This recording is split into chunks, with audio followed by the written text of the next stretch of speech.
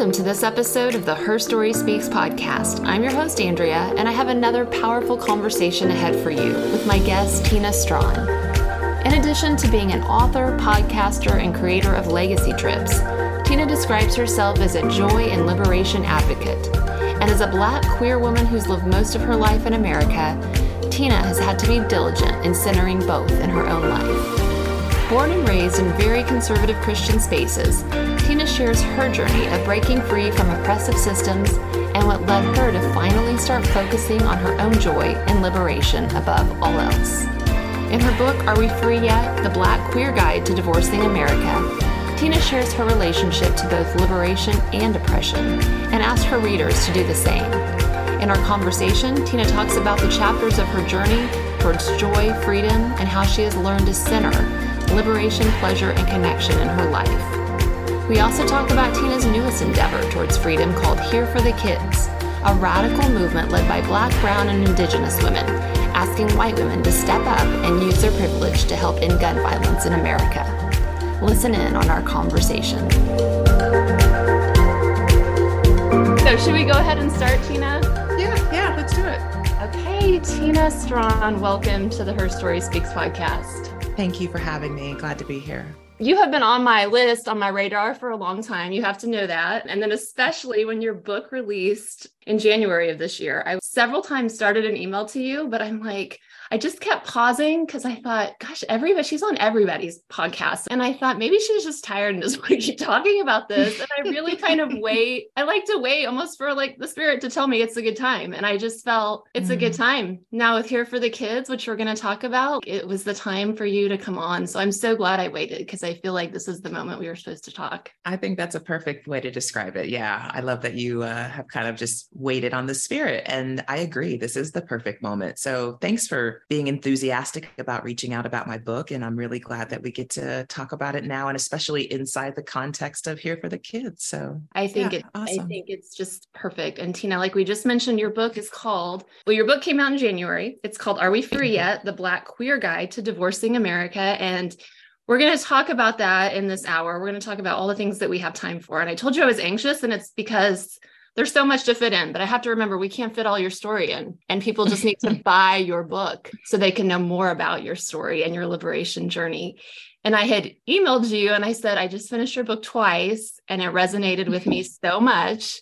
And as a white woman, I told you, I know I'm not your target audience, but I need my listeners to understand, I don't care what color your skin is, Tina's book will resonate with you. And it's a message that we all need to hear because we're all part of these oppressive systems, upholding them or inundated with them or being suffocated by that, like all the things. So your book is for everybody. It's specifically Black queer women, but it is for everybody. Yes, that's right. Everybody, especially who finds themselves on some kind of a liberation journey. Anyone who has asked themselves, what does it mean to be free? And do I really feel like I'm free? And in what ways am I free? And what ways am I not free? So I appreciate you pointing out that the book is for everyone.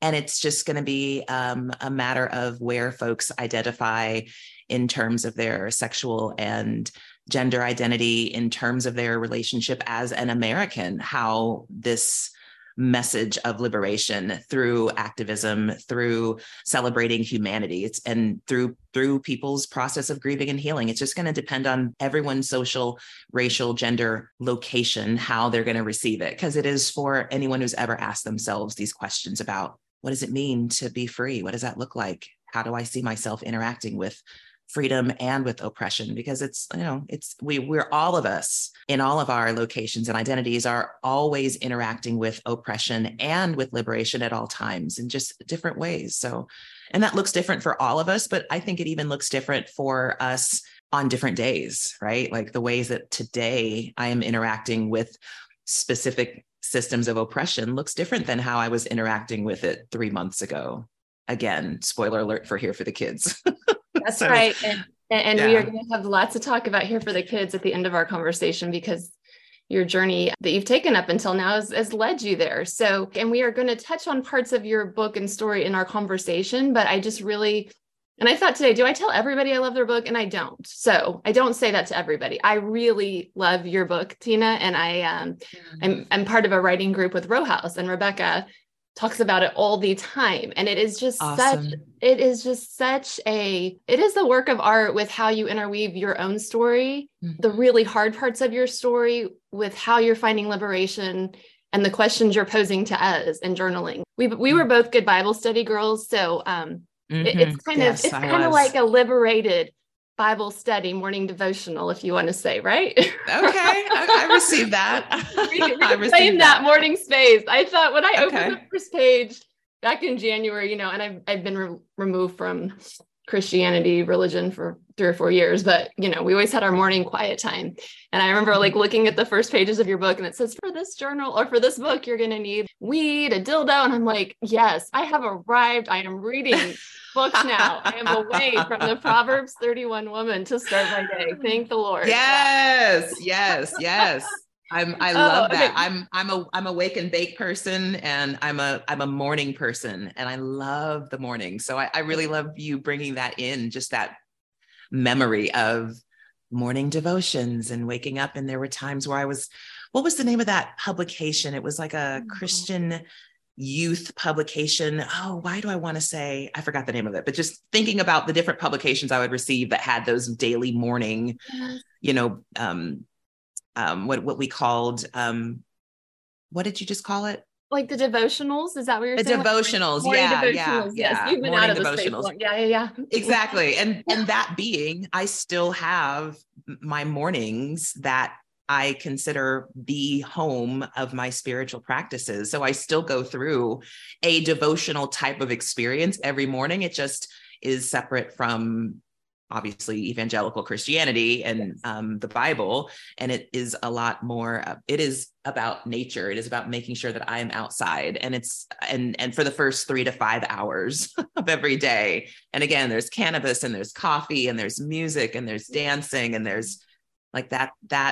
Yes. That's what my spiritual life has been replaced with since I walked away from the church. I'm sure you can very similar with me. And it is reclaiming that space and time. And your book has been part of my journey with doing that. So just know that. Beautiful. Good. So we've jumped a little far ahead. I usually start off a lot more basic, but I couldn't help but just like diving in and wanting folks to buy your book, Tina. So just a quick bio on you. You are a joy and liberation activist. You're the owner and host of Speaking of Racism podcast. You're the founder of The Legacy Trips, and you're co-founder of Here for the Kids. And you consider yourself a nomad. Is that still correct? That is still correct. I consider myself a minimalist nomad. A minimalist nomad. Okay. So I usually ask my guests where they are in the world right now. Do you want to share just a little bit of where you are or what your day-to-day is, and who you live with? Yeah, happy to. So I am in a little Tico town in the Central Valley of Costa Rica. Okay. And I will say that Tico is the cultural term that the local Costa Ricans use to describe themselves. So Ticos and Ticas, so that folks know what that term means that I use. And I live in this sexy little studio pool house on a lot of land. I live here with my cat, Alice Walker, who also belongs to the land. She walked into my life during the time that I was reading Alice Walker's journals this past summer. And that's how she got the name of Alice Walker, because she walked into my life and really made it more beautiful than it already was before. And so that's why she got the name of Alice Walker. And my neighbors are cows and horses that kind of run wild at times. Sometimes they're next door, where they're supposed to be. And sometimes they are in the street in front of my house. Sometimes they're getting stuck in my yard and I have to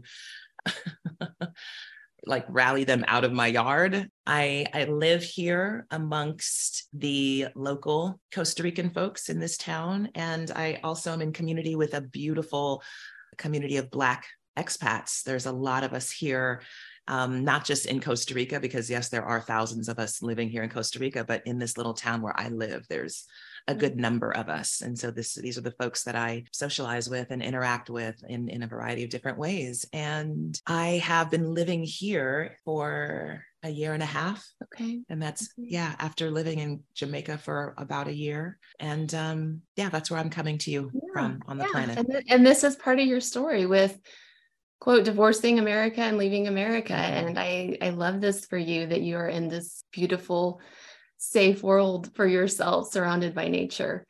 So I usually do ask my guests to start off, and again, we can't fit it all in an hour, but I just would love to hear a little bit of your origin story that you would like to share, because I think so much of that drives our passion and purpose. And you can go as far back with your ancestors as you would like. You share in your book about your grandmother, but just where you would like to start with that you feel is relevant and important right now.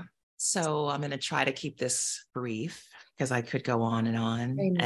And like you're saying, I want folks to read the book, and then they'll kind of have a better connection to the way that I talk about my ancestry. So for the purposes of this, I think that the first thing that I will say is I am the descendant of enslaved Africans, and I am the granddaughter of Donald and May Perkins, and I'm also the granddaughter of Claude and Olivia Christopher. I'm the daughter of James and Linda Christopher, and I am a survivor of the doctrine of hell. And that's how I think I want to describe. And I haven't actually used that terminology publicly yet. I've said it in some of my private circles, as I am continually unpacking my upbringing in evangelical, conservative, fundamentalist Christianity. Like that is a part of my identity, which, just like being American, I won't ever be able to separate myself from completely. Divorce it. Yes, I am American, no matter where I am on the planet. That is the way that the world sees and interacts with me, and vice versa.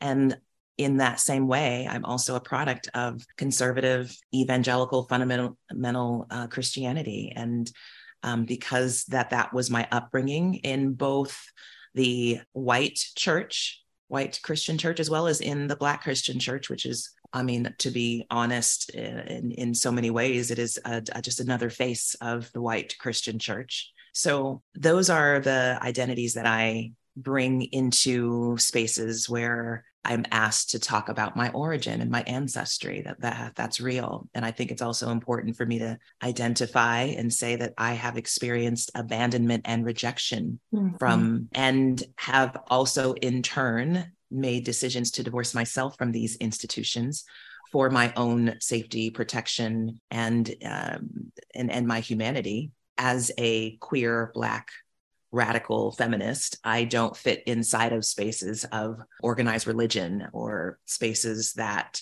are built upon very proudly, whether consciously or so unconsciously, the foundation of white supremacy or the patriarchy or capitalism, which just makes me on the outside of anything that those things represent, which includes the country where I was born. I don't know back in my ancestry further than what I just shared with you.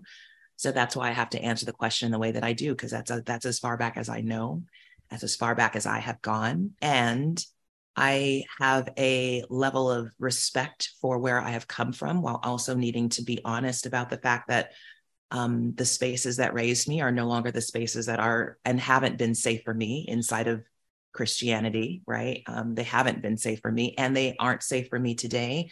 And so in the same way that they have abandoned me as a queer Black woman, I have also made a decision to prioritize being in spaces that celebrate all of me, celebrate me in my full humanity. And I didn't find that inside of the church, nor did I find that inside of the country. So I made a decision to leave, and that's really who I am and how I show up in the world. And that's also what the book is about. Thank you for sharing all that, because I know those words and feelings that are all attached to what you just said can be hard to dredge up. And that's where your story really, as a white woman, obviously a very different experience in those spaces, because I could fit in those boxes a lot better. But as a white woman, also raised in those conservative evangelical spaces and raised my daughters in them. And was that perfect homeschool mom too. All the things that you were, Tina, that I really had no idea until I dove into your story. You got married when you were 21, heterosexual marriage, 3 kids. Like, you were playing the part, weren't you? I was. Yeah. I And was just, trying to be proper and trying to be that Proverbs 31 woman, trying to be like my mother. yes. Trying to do all those things I thought would guarantee safety and protection for myself. If the more I assimilated into whiteness and into the facade that is the American dream, I thought that would protect me. The more I, assimilated into even the patriarchy and the structures of what the Bible has held up as, husbands being the heads of households and wives being, required to be submissive, and what that Proverbs 31 woman looks like. I appreciate the sensitivity you have around the trauma that does bring up in just going back to the ways that I was raised and the ways that I was lied to, right? All of us. And that's why I was telling you that this book is for you also, as a white woman coming out of the church in that way, recognizing that it was also set up and designed to oppress you. And so that's what makes this book for you also, is because you decided to go on your own journey of liberation and you had to break free from that oppressive religious structure. And so that's why I say this book is for you and for anyone who's asked those liberation questions of themselves. That's who it's for. We just got to really look at that. So I just appreciate your sensitivity and understanding that it is challenging to dredge it up and talk about it, but it is the only thing I want to be talking about, because I just believe that's how we get free, is by talking about these things that they don't want us to talk about. Because can you imagine if those wives that are sitting in homes where they are really underneath in so many ways, all these different oppressive systems, what would it mean? What could it mean for them to hear you and I talking about what we did to get free? Like that, that's why we have to talk about it at all times. And that's where the hope is. You're so right. Thank you for saying that. Because I think that shows just how far you are in your healing and liberation journey. And I'm not as far as long, because I still am like, it's hard to talk. I mean, I do talk about it, and I've lost friends, community, all of that, like you. But it's still like, it can be a lot for your system sometimes to bring up when you're in the middle of the healing. One of the things you said, well, I have so many notes from your book, but that really was freeing. You said, I made the decision to honor who I was then and gave her grace. So just forgiveness for your own self. Because I think so many of us can be like, damn it, I see how I damaged my own child. I see how I damaged the Black community. Like, I see all this stuff that I did when I was in that place, that just giving yourself freedom or just forgiveness and grace for who you were then was really a powerful statement. So thank you for that. Thank you. Yeah, I'm really glad you brought that up. No one's asked me about that particular chapter. I know, of course, I know exactly what you're talking about. And I actually wondered if I needed to even include it in the book, like when it came down to deciding what are we going to keep and what are we going to remove. And that just really felt important, that I had to, if I'm on a journey to grieve who I was so that I could heal into who I'm going to become, I had to reconcile who I was back then, when I thought I was doing all of those right things. And I thought I was, as that woman who wanted to be the Proverbs 31 woman and wife and homeschooled mom, like I was doing what I thought was best for my kids at the time. And it's been really interesting also, like having those conversations with my kids now who are adults. They're 22 and 24 and 26, and asking them what they remember about that time in our life when I homeschooled, and what was it like, being a part of that very well-known, Southern Baptist,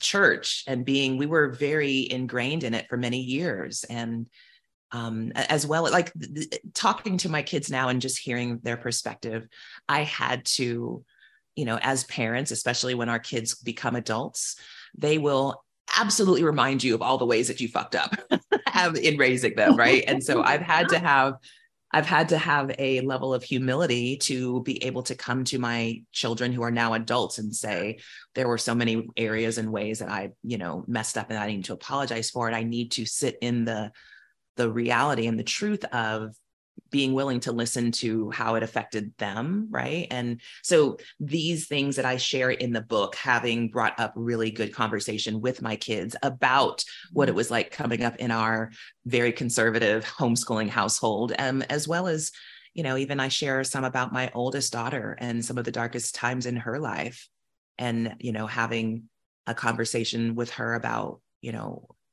how she feels about me talking about that, obviously from the perspective of the mother. I didn't go through all that she went through, but it is her story. And so, even having that conversation and then recognizing that I'm writing it from the point of view of a mother who felt very, very helpless in a situation where my adult child is going through this crisis.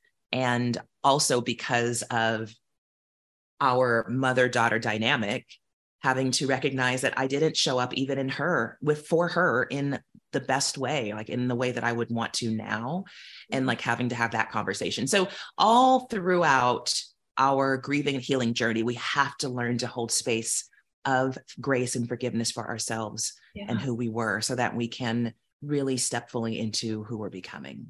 Yeah, I'm so glad you left that chapter, because it also just ties back to shame. I mean, that's what wants to keep us silent. I mean, that is so directly when we feel ashamed or embarrassed or whatever. So I think it was really important that you included that chapter. So that I'm very glad that you did. I could keep talking to you about this, Tina, but we can't talk the whole hour about this. I too have a 20-year-old that I have had these conversations with, a 20-year-old that suffers with mental illness that I've read like so many similarities and stories. I also have a 14-year-old though now that not raising in that. And I just see, so it's a little bit of redemption for me, but again, going back to our older kids that we raised in it, like it's a hard thing, but talking to them about it, just without a filter, just letting them say the hard things to us, is such an important part of this healing process. It is. Okay. It is. I'm going to shift gears. It's not really shifting gears because it's all related, but it's shifting gears a little bit to your activism journey, because I think that's going to lead us into the conversation. And again, I know it's all part of it because you are healing from all this religious bullshit that means capitalism, patriarchy, white supremacy. You're coming to terms with not to terms. I don't like to put it that way. You're embracing your own queerness and who you actually are once you get out of the toxic theology, the heteronormative theology. So with that, you decide you're involved, you're working in the fitness industry, and then you really enter becoming an activist. And one of the exercises you have you have your own timeline of your activism. You say in 2017, you first called yourself an activist, and you also ask us to create our own activism timeline. So going back to the book, I love how you intertwine your story with what you're asking the reader to do. So 2017, you call yourself an activist. 2018, you read Just Mercy by Brian Stevenson. And that opened up a whole world, an idea that really started the legacy trip. So I'd love for you just to share a little bit about that, because that is such an important part of your story and timeline. Absolutely. I want to say first that I think that 2017 was a time that so many of us were activated. And that's why I named that particular time. And I actually talk about it now a lot also with Here for the Kids, because so many of us, and I think specifically white women, can point to the Women's March of 2017 as the moment that they may see themselves having been activated. And that reasoning being Donald Trump becoming president. So I think for a lot of white women reading this book, that might be where their activism timeline begins. Whereas mine began the summer before that, which was July of 2016, when I was at the peak of my fitness career. Living in a suburb of Atlanta at the time. And I had assimilated into whiteness my entire life, and in particular in my fitness career, to the point where I was scrolling through Facebook one day and accidentally saw the videos of Philando Castile and Alton Sterling being killed by police. And what that did for me in that moment was break me. That was the moment that I became radicalized in a way that I did not understand would change the course of my life, right? Because what I know is that as I experienced grief upon seeing the way that those beautiful Black men were murdered by police, I was expected to go into the yoga studio the next morning and teach my normal yoga classes to a class of very wealthy, able-bodied, cis, het white folks who were coming to have a physical experience in their yoga class. And I was broken. I didn't know how to relate to them or even to myself in those moments when I first watch those viral videos of the murder of Black men. And that broke me in a way that I will never be the same. And that actually was where I point to as the beginning of what I call my racial awakening. And then, of course, fast forward to November of 2016, Donald Trump becomes president. And then we come into January of 2017 and the Women's March, right? And we all kind of get activated.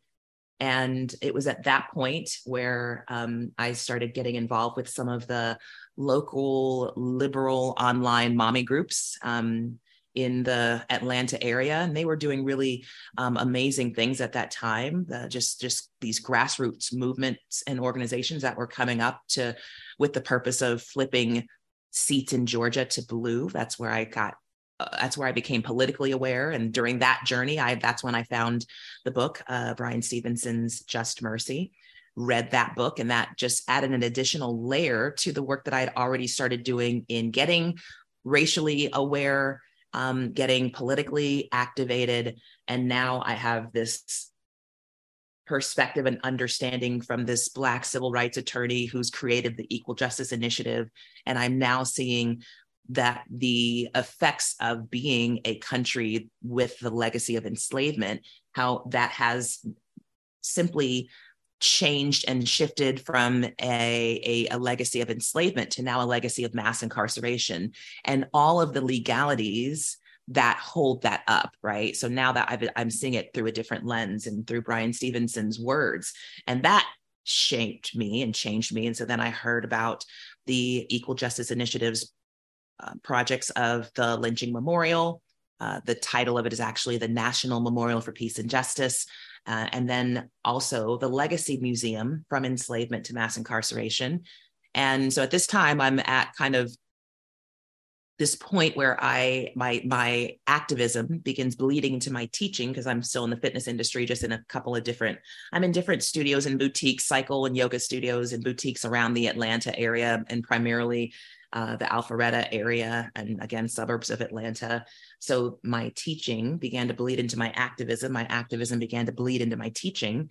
And so I found myself in that season of the 2018 midterm elections, getting trained on how to host voter registration drives. And that's what I would then do throughout that election season, is host a dozen of them with other volunteers and other folks who wanted to see Stacey Abrams become the first Black woman governor in the history of the United States, right? So I had begun attaching my values, my personal identity as a Black woman, to my values as someone who wanted to affect change politically. And creating legacy trips is how my activism and my teaching came together. And that's how Legacy Trips started in 2018. Legacy Trips still continues. We'll make sure to do a website link to that, because I know I think the next trip is with my friend Patty Taylor, yes, coming up in June. Right. So that's right. The last trip was with Tommy Allgood and Letty Gore, and that was a sold out, powerful trip. And some of the trips are for white, Black, brown, all bodies. Some of them are specifically for Black, brown, Indigenous people. And you can find all of that on the website. But essentially they are 3-day trips to go. I remember you said in your book, like, you just envisioned white people going to those and then going out to Applebee's afterwards, and just like, not a big deal. Like, you really want white people to experience, Black, white, brown, Indigenous, all people to experience, but you really need white people to be feeling that trip and seeing and what actually happened there. So I've heard nothing but amazing things about it, the trips, Tina. I have not been on one yet, but I will go on one. Like, it is on my list. Is there anything else you want to share about the legacy trips in particular? I don't want to rush over that because they're huge. We could do a whole episode on that, but I know we have other things to also talk about. Yeah, no, I actually think you explained it beautifully. So, and I'm really impressed for someone who hasn't even been on a trip, and the way that you just laid out the commercial for it. Yeah, that's what the work is. Believe me, I have read all about it. I so wanted to go on the last one, and I so want to go on this one with Patty, but neither are working, but they are going to work. One of them is going to work, and I'm going to be there when I'm supposed to be there. So 2018 is when you led your first legacy trip. We're still on your activism timeline, Tina. That's what I have written down here. By the summer of 2019, you decide you're retiring from your 15-year fitness career because you're just going to completely focus on your activism work and your anti-racism work. But then we have 2020 that came, and really a lot of things came with 2020. So we have COVID that made everything go online. Then we have the horrific deaths that white people got to see, so they could not keep denying it. George Floyd, Breonna Taylor, all of these things start happening. They've always been happening, but we're seeing them happen. And you said I was struggling to cope with all the Black deaths of the time. And I got to a place where I could no longer help myself, so I could no longer help the whites, because we also saw a lot of white people just filling up all those chairs suddenly. We decided to put up our Black boxes, read all the books, and you saw it, that your Black body was just filled with so much grief that you just were realizing, I can't actually do this and help myself. So do you care sharing just a little bit more about that time? Because that really led you on I think the next phase of your liberation, really. Yeah. And again, I'm just smiling. Of course, your audience can't see how big my smile is right now, listening to you describe it very, very accurately and just beautifully, the way that you have just broken down what took place. So I would add very little to what you shared, other than 2020 was a pivotal moment for so many of us, and so much transformation took place that needed to. And so from a personal perspective, what that looked like for me was making a decision to prioritize, first of all, my grief and my healing. But that led me to a place of recognizing that the ways that I wanted to interact inside of my racial and social justice work needed to shift from focusing on the anti-racism facilitator, educator, because at that time, at the beginning of 2020, I found myself scheduled to be all over the country leading screenings and discussions of, at the time, HBO's documentary, True Justice, Brian Stevenson's Fight for Equality. That's what I was doing. And I was also traveling to lead anti-racism and yoga workshops. And by the time COVID hit and shut everything down, I had already gone to Dallas and LA and New York City to do that. And then, of course, like I said, COVID hit, giving all of us the opportunity to take a pause and just look at what in our lives could shift, right? And many of us did make a shift and some didn't. And just where this led me is to wanting to, if I'm identifying that I need to prioritize my grieving and my healing because I need to go on this liberation journey, it also was where I made the decision to no longer call myself or identify as an anti-racism educator. And now the switch and the flip came to identifying as a joy advocate, a Black joy advocate, a liberation activist, and how that's still tied to the work as an anti-racism facilitator educator. But I got to flip and change the framing of it, where I'm now centering what I think are liberatory practices, such as joy and peace and pleasure and rest. And those are things that I believe are the revolution, Black folks experiencing liberation, because when we are free, then we can then finally say everyone is free. And until we are free, no one is free. So then what are those components that will put us on the path to liberation? It's centering joy and peace and pleasure and rest for Black folks, for Black women, for queer and trans Black folks. Like that is what where my liberation, where my activism journey took a turn in 2020 and brought me to where I am right now.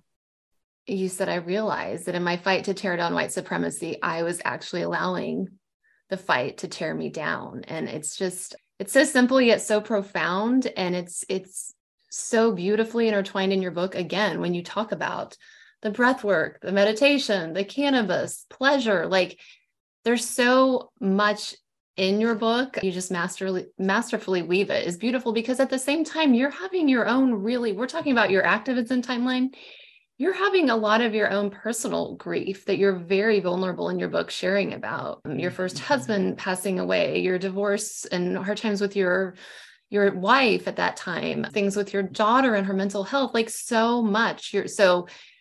And that's where the intersectionality comes in. So you, as a Black woman, you have these things that like we're grieving, people are grieving, but then you have all the grief from being a Black queer woman in this country and what you're seeing. So your body has so much that you are trying to grieve at this time. Your chapters on grief are beautiful. I could like reread the whole entirety of them. You say grieving is the starting point to getting free and just allowing yourself to grieve. So you got away from the white supremacy that was, even though you were fighting it, it was really breaking down your body, and you just gave yourself time to grieve. And I think that's such an important, pivotal part that so many of us just pass through. That's what it is. We are, and we pass through it because of capitalism, right? Capitalism does not want us to sit with our grief. Capitalism does not want our suffering to last too long. In terms of what we could, the healing that can take place as a result of coming to terms with and living to learn with an active practice of grieving as an active and intentional step towards freedom and getting ourselves free. Capitalism won't allow for that. So making that very intentional decision to step back and go on hiatus and, and do what I can do to remove myself from the oppressive system that is capitalism, which, meant that was a part of my journey in retiring from the fitness industry. Like if I don't have that connection to this corporation that is designed to be the structure of capitalism, where we are exploiting people, where there is profit above people. Like, so what does it look like to free ourselves and work outside of capitalism? And I'm not saying that I'm free from capitalism. None of us can be in a capitalist society, but yet what we are experiencing is, and what 2020 also kind of offered us is, can we have an imagination of who we can be outside of capitalism? If folks, what we're seeing is the rise of people also quitting their jobs, right? Quitting their 9-to-5s, quitting those things and going out and starting their own business, or going out and deciding that they want to. And that was also the catalyst for me becoming a minimalist nomad. Is the only reason I needed to be, well, not the only reason, but one of the things that attached me to capitalism is the need to pay for all of my shit. So if I need to pay for all of my shit, I have to have the job that has the big enough amount on that paycheck coming every 2 weeks so that I can pay for all my shit. And what I asked myself, and my ex-wife also at the time, when we came to this decision to become minimalist nomads and get rid of all of our shit, is, well, if we reduce our expenses enough, then we don't need to have this, make all this money, which forces us to be inside of the capitalist system of working for a corporation, which we're now just going to become enslaved to that. So this is, obviously I'm going off into, I think, even things that I don't cover in the book, but maybe just touch on a little bit. But it's so intertwined. And that's why when I said I had anxiety, how we're going to cover all this, because there's so much, it's very intertwined. But I think, again, your book does a really good job of interweaving it together, because all these, we have white supremacy at the top, but all these systems are tangling down from us, down from it, having a huge grip on us, and they're all related. So when we talked about not taking the time to grieve, that's related to capitalism, because we don't have the time to take away. So they're all connected. So you're not at all going off, because it really is all so connected. I'm keeping an eye on the time, because we're going to take our remaining time to talk about Here for the Kids, but I want to just backloop just a little bit, because we just got done saying you decided to take a break from this. You'd had it, white people, you were starting to hate them. You share that very openly, and I can only imagine. And so you were done, like being an activist, anti-racist educator, like it was starting to take its toll on you. So fast forward to here we are. And again, we're skipping over so much. Again, that's why y'all need to buy the book. Fast forward to now, and there's a huge movement that you are now a part of, because your book, you very much talk about divorcing America. Now, you also end with, very similar to James Baldwin, like I still love this country, but I hate what it stands for and I still want to make it better. So help me understand a little bit, though, how you got here, Tina, to be part of, a co-founder of Here for the Kids, because this is so for those that are not on Instagram, I'm assuming most people are, but not everybody is. Here for the Kids is a movement that just started literally what like a month ago, Tina? Yeah, 4 weeks ago. Okay. It is literally fighting the Second Amendment, which is rooted in white supremacy, not what we were told in our history books that it was rooted in. Like, I guess if we were told it was rooted in America, that's still white supremacy, but it was literally written to help white people protect their property, their women, and against slave revolts. So Here for the Kids is would you say an anti-gun movement, I guess, an anti-Second Amendment movement? Sure. Okay. Yeah. We're fighting the Second Amendment. And Tina, somehow you are part of being the co-founder when you wanted to get out of all this. So tell me how that happened, and then we'll talk about what this means for white people. I think what happened is, and what grounds me in kind of what will for now and forevermore be known as before Here for the Kids and after Here for the Kids, because I do believe that not just my life will change on June 5th, all of our lives will change on June 5th. We'll talk about that a little bit more as we talk about Here for the Kids, but that the thing that grounded me to this new phase, new iteration of my work / my life is legacy trips, in the sense that because I have been leading groups of folks of all racial and gender identities back and forth to Montgomery and Selma for the past several years, I now understand in a practical sense of why I've been doing that. Because the invitation is, and you described it very beautifully, is for everyone to face the truth and the reality of who this nation is. And I don't believe we're able to do that if we're not coming to truth with the history that is really hidden and buried, and yet the Equal Justice Initiative has illuminated it specifically, very directly, confronting it head on with the Lynching Memorial and the Legacy Museum. And so what I came to is, while I was stepping away from calling myself and identifying as an anti-racism educator and facilitator, in the sense that I was no longer going to be traveling with the intention of gathering with a bunch of white folks to help them on their anti-racism journeys. That iteration of my work came to an end in 2020 when I decided to prioritize my grief and my healing, which led me to a place of celebrating my humanity and making the decision that I believe that Black joy, Black pleasure, Black rest is the revolution. So I'm actually going to ground my work there. So my work shifted away from coaching and consulting and, facilitating again in the ways that I was.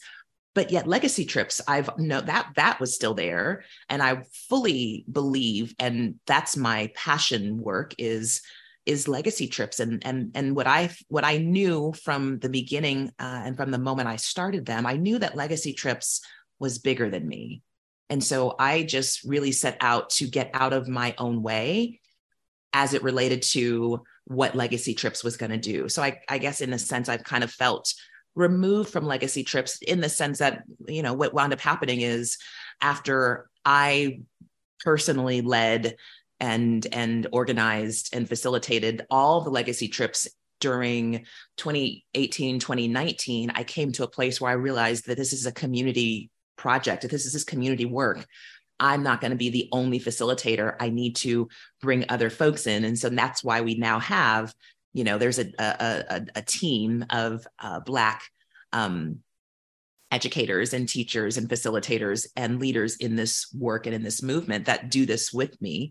So now Legacy Trips remains this community project that I began that has grounded me in bringing groups of people to Montgomery and Selma to take a look at the history, to see how that changes, shapes, reforms their identities as Americans. And of course, that being a different experience for white Americans who have been, that you all learn whatever it is that you learn during Black History Month in school, which, by the way, is right now, the Republicans are working very hard to make sure no white kids continue to learn the truth of our history, so that the white kids don't feel bad about the fact that the history, the very foundation of this nation, is the genocide of the indigenous people and the exploitation and enslavement of Africans. So we're in this whole different place, right? And so where that brought me to today is recognizing that everybody has to come to terms with the reality and the truth of who we are as Americans. And that's what Legacy Trips ultimately seeks to do by taking Black folks, white folks, non-Black folks of color to interact with some of the truth about what took place, not only since the inception of the country, right, back in the 1700s, hell, the 1600s, right, to the 1800s, when we do have the Civil War, we do have emancipation, we do have, right, this is where it shifted from being enslavement, then just evolved into the system of mass incarceration. And what we have is the prison industrial complex. So all of that to say, what brought me to Here for the Kids is recognizing that if we look back at the work that Black people, Black revolutionaries, Black civil rights leaders have been doing for decades and for centuries and for generations, if we look at the blueprint that they gave for us,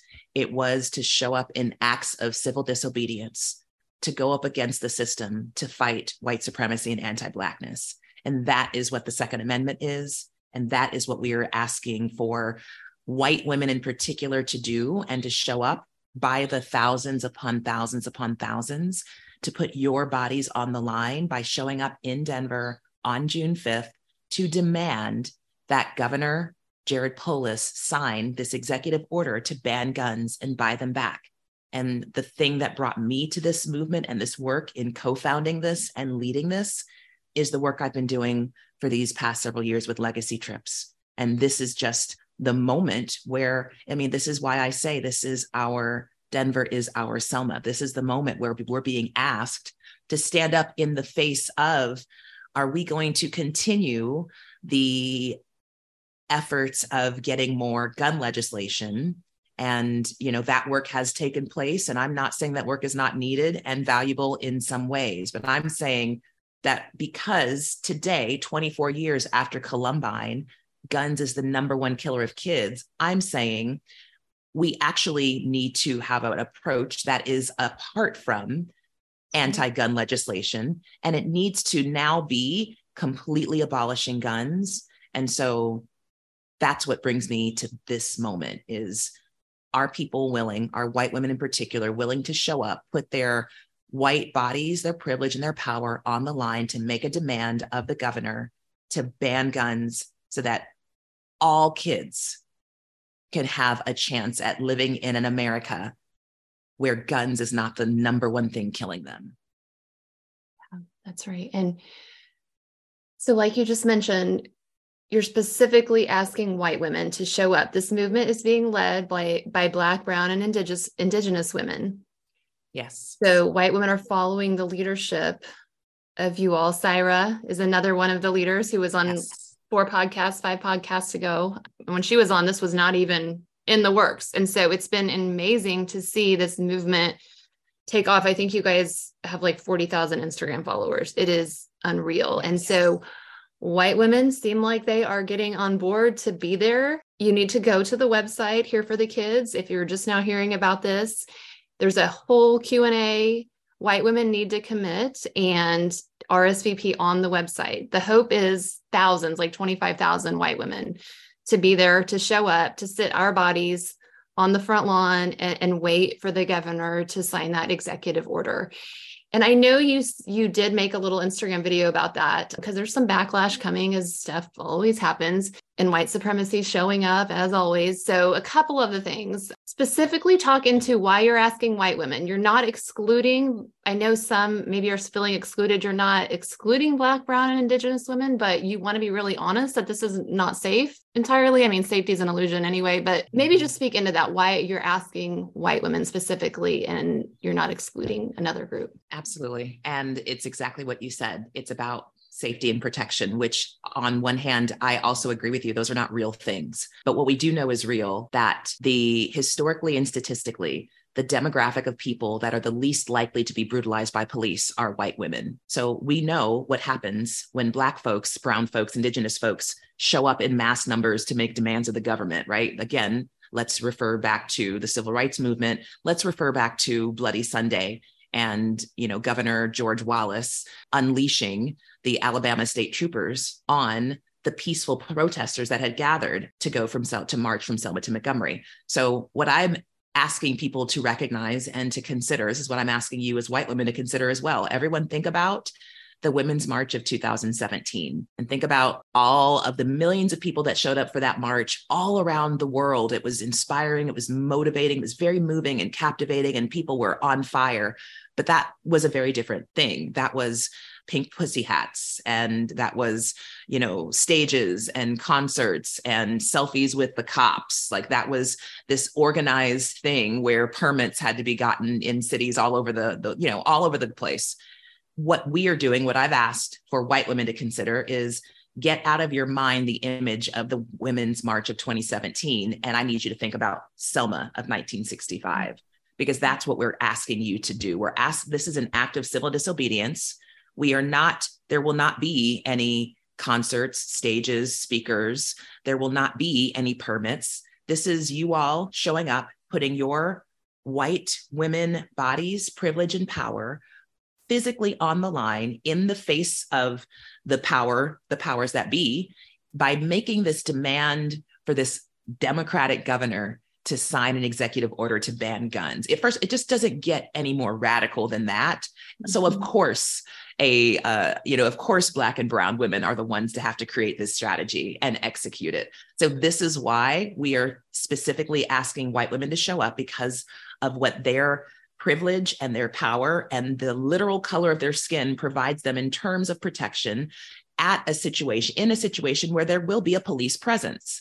So it is not a matter of excluding any groups. So as a matter of fact, I appreciate the opportunity to be able to say everyone is welcome. And we are asking people of the global majority and peoples of culture and marginalized communities and the disabled community, we're asking you to not come because we can't protect you. Yeah. Because whatever is going to take place, none of us know what to expect. Because we are prioritizing the protection of the Black and brown and Indigenous community and disabled community and communities that are marginalized, we are asking for you to participate in a different way, but not in a bodily way that's going to put you at more harm than we already are just by living and moving and breathing in America. Yeah, you said that so well. Thank you for that. It's a matter of white women using our privilege and showing up. And you're not wanting to exclude others. You're just wanting to make sure groups are protected that haven't historically been protected. The other thing I'd like to touch on, this is not a competition this is how white supremacy is showing up. This is not a competition with the other groups that are already there. Moms Demand Action, keep going. Those groups are great. Join in with this. This is a movement. This is is not an organization and not a competition. Do you want to speak into that more, or does that? Yeah, no, I will, because I think that's a very important point to note and to specifically attach to and tie to white supremacy. Yes, white supremacy wants to make everything a competition. There's always got to be a winner. There's got to be a loser. There's got to be, so we are seeing that level of that competitive nature that comes from white supremacy and the patriarchy that is showing up. Absolutely. And so I want to be clear about a couple of things. One, the work that organizations have been doing is important and necessary and should continue. As a queer, radical Black feminist, I believe that all of us have to attempt multiple ways to get free. There is not just one way. We are all going to have to be very creative in the ways that we create our own liberatory paths. So I am not going to, it's not necessary for me to spend any time talking about what someone shouldn't be doing as they are trying to get free, right? That is also just really duplicating white supremacist systems in an attempt to get free, right? So I'm not going to spend time. It doesn't make sense for me to come out against any of the other organizations, any other anti-gun movements. You do what you do and keep doing it. And what I'm also going to do and be very clear about is I have to stand firmly in whatever has taken place previous to now has not worked. And so what we are doing is we are daring to say, we're going to actually step outside of calling our senators, of waiting for legislation to happen in the halls of government and outside of thoughts and prayers. And we're just going to take action by saying enough. Right. We actually are placing ourselves in a space that has not been occupied before. That's why this movement is unexplored. It's unprecedented, because we are actually demanding a total ban of all guns. This is an abolitionist strategy. I'm going to leave that there, but people need to pay attention to that as well. We are directly going for all guns, not some guns. So now I'm talking about fundamental differences in the movements, right? In the work that's being done. Again, it doesn't serve anybody for me to just spend time dogging the people that have been doing it the way they've been doing it. Great. Over the past 24 years, we got a lot of gun legislation. Awesome. If you feel like that's working for you, keep doing that. Right. I'm over here saying 24 years after Columbine, while we do have the most gun legislation in the country that we've ever had, what we also have is that guns are the number one killer of kids. So we have to have an imagination outside of what's been done and what is being doing, what people are currently doing. Yeah. And that's what Here for the Kids is. And that's why it's resonating with so many people, because it is just so radical that people believe this actually is going to work. I believe it's going to work. I'm going to be there. Full honesty, I sat on it if I was going to be there, because it's a real disruption to my planned schedule, Tina. Okay. And my whiteness showed up right away. Like, wait, no, we're moving. I have a trip planned, like all the things. But then the more I listened to the Black and brown leaders, and I thought, what has been the point of me listening and learning for the last 2 years if I'm not going to show up when they're asking me to? I will be there, but my whiteness showed up a lot to get me there, to prevent me from getting there, I should say. Sure. I am going to keep encouraging white women to really just sit with yourself if you have these excuses of why you can't be there. Because it's not, you can't, you don't want to be, you don't want to rearrange your schedule. And I know, because I know, I sat there. One of the things you say in your book, and again, your book was written before this movement, you say, white people, keep your false allyship, give us your radical activism. And that's what this movement is asking. That's what we're asking. Yes. Okay, Tina, we got to wrap up. I could keep talking about the movement, but I'm going to tell people, go follow Here for the Kids.